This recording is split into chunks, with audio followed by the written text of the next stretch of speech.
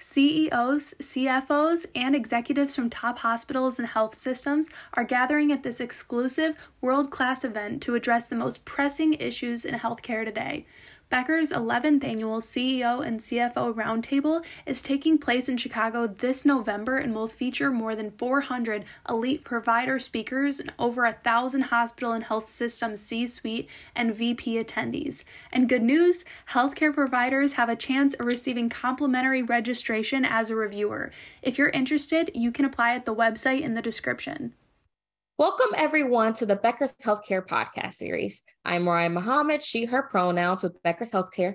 I'm thrilled to have with me today Dr. Anuj Vohra, Medical Director of Emergency Services in the Northwest region of Hartford Healthcare.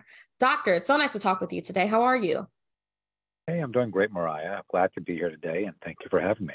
Yeah, of course. Well, to begin, would you mind please introducing yourself and telling us a bit about your background?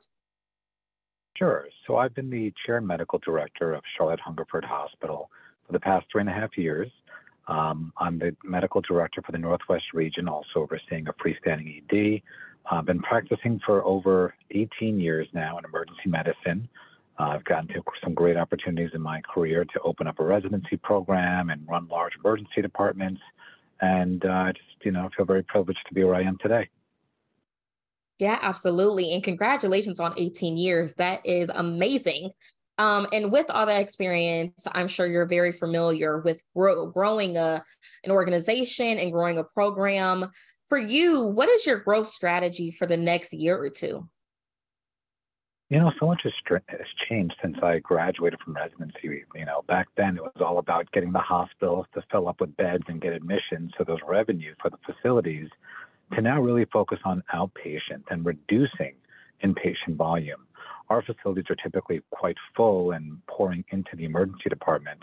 So some focuses we have are reducing length of stays and, more importantly, increasing outpatient access to healthcare. We see so many specialty services that have 3 to 6 month waits and primary care doctors that can't get patients in. So we're actively trying to expand those practices for primary care especially, and specialty care as well. We're really trying to drive great medicine and healthcare to outpatient services versus inpatient services. Absolutely. Thank you so much for that. And can you tell us about the most exciting and impactful initiative or project you're currently working on right now? Sure. So my 2 facilities are in the Northwest region of Connecticut, and they're borderline rural facilities. We don't have any trauma facilities very close to us. And actually, the state of Connecticut, where we live, does not have any level 4 trauma facilities.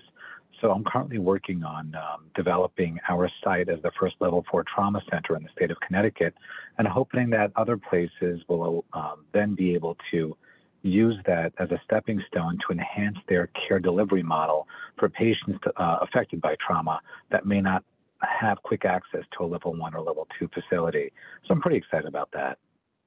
Yeah, absolutely. That is definitely an important initiative you're working on right now. And before I let you go, Doctor, the last thing that I wanted to ask you is, for you, what is the most important thing healthcare executives should do now to make sure their organizations are successful in the short-term or long-term future? Coming out of this great resignation that we've just dealt with and continue to struggle with, I think healthcare organizations have to do their best to retain the great providers and nurses and staff and facilities that we have right now, and get overly creative in ways that we can expand upon what we have over the next few years, to really looking at about a 5 to 10 year horizon. Some of the things we're doing is not only partnering with medical schools and nursing schools and starting nursing graduate programs, but we're also going to local high schools for children that may not necessarily want to go to college yet, to get them ingrained into a hospital. Could be doing cook work or security services or janitorial work, just something to get their feet wet, even if it's not clinical health care. And from there, people often get interested and get motivated and empowered to stay in healthcare, maybe go back to school for something in nursing or medical, and we actually do tuition reimbursement for those people that are with us full time. So we're trying to find young, motivated individuals that will help us build a better future, especially in times like now where the workforce has been significantly diminished. So I think what's key is just looking to the future by looking at our kids right now to help us build. Wonderful. Thank you so much for those final thoughts, Doctor. This has been an amazing discussion. I really want to thank you for coming on Becker's Healthcare to talk about all of this. And I look forward to connecting with you again soon. Fantastic. Thank you for having me. It's so important for leaders at the top of organizations to keep learning, stay sharp, grow their networks.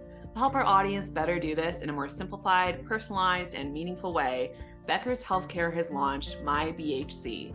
It's your trusted Becker's Healthcare experience and more, with content, connections, events, and learning opportunities.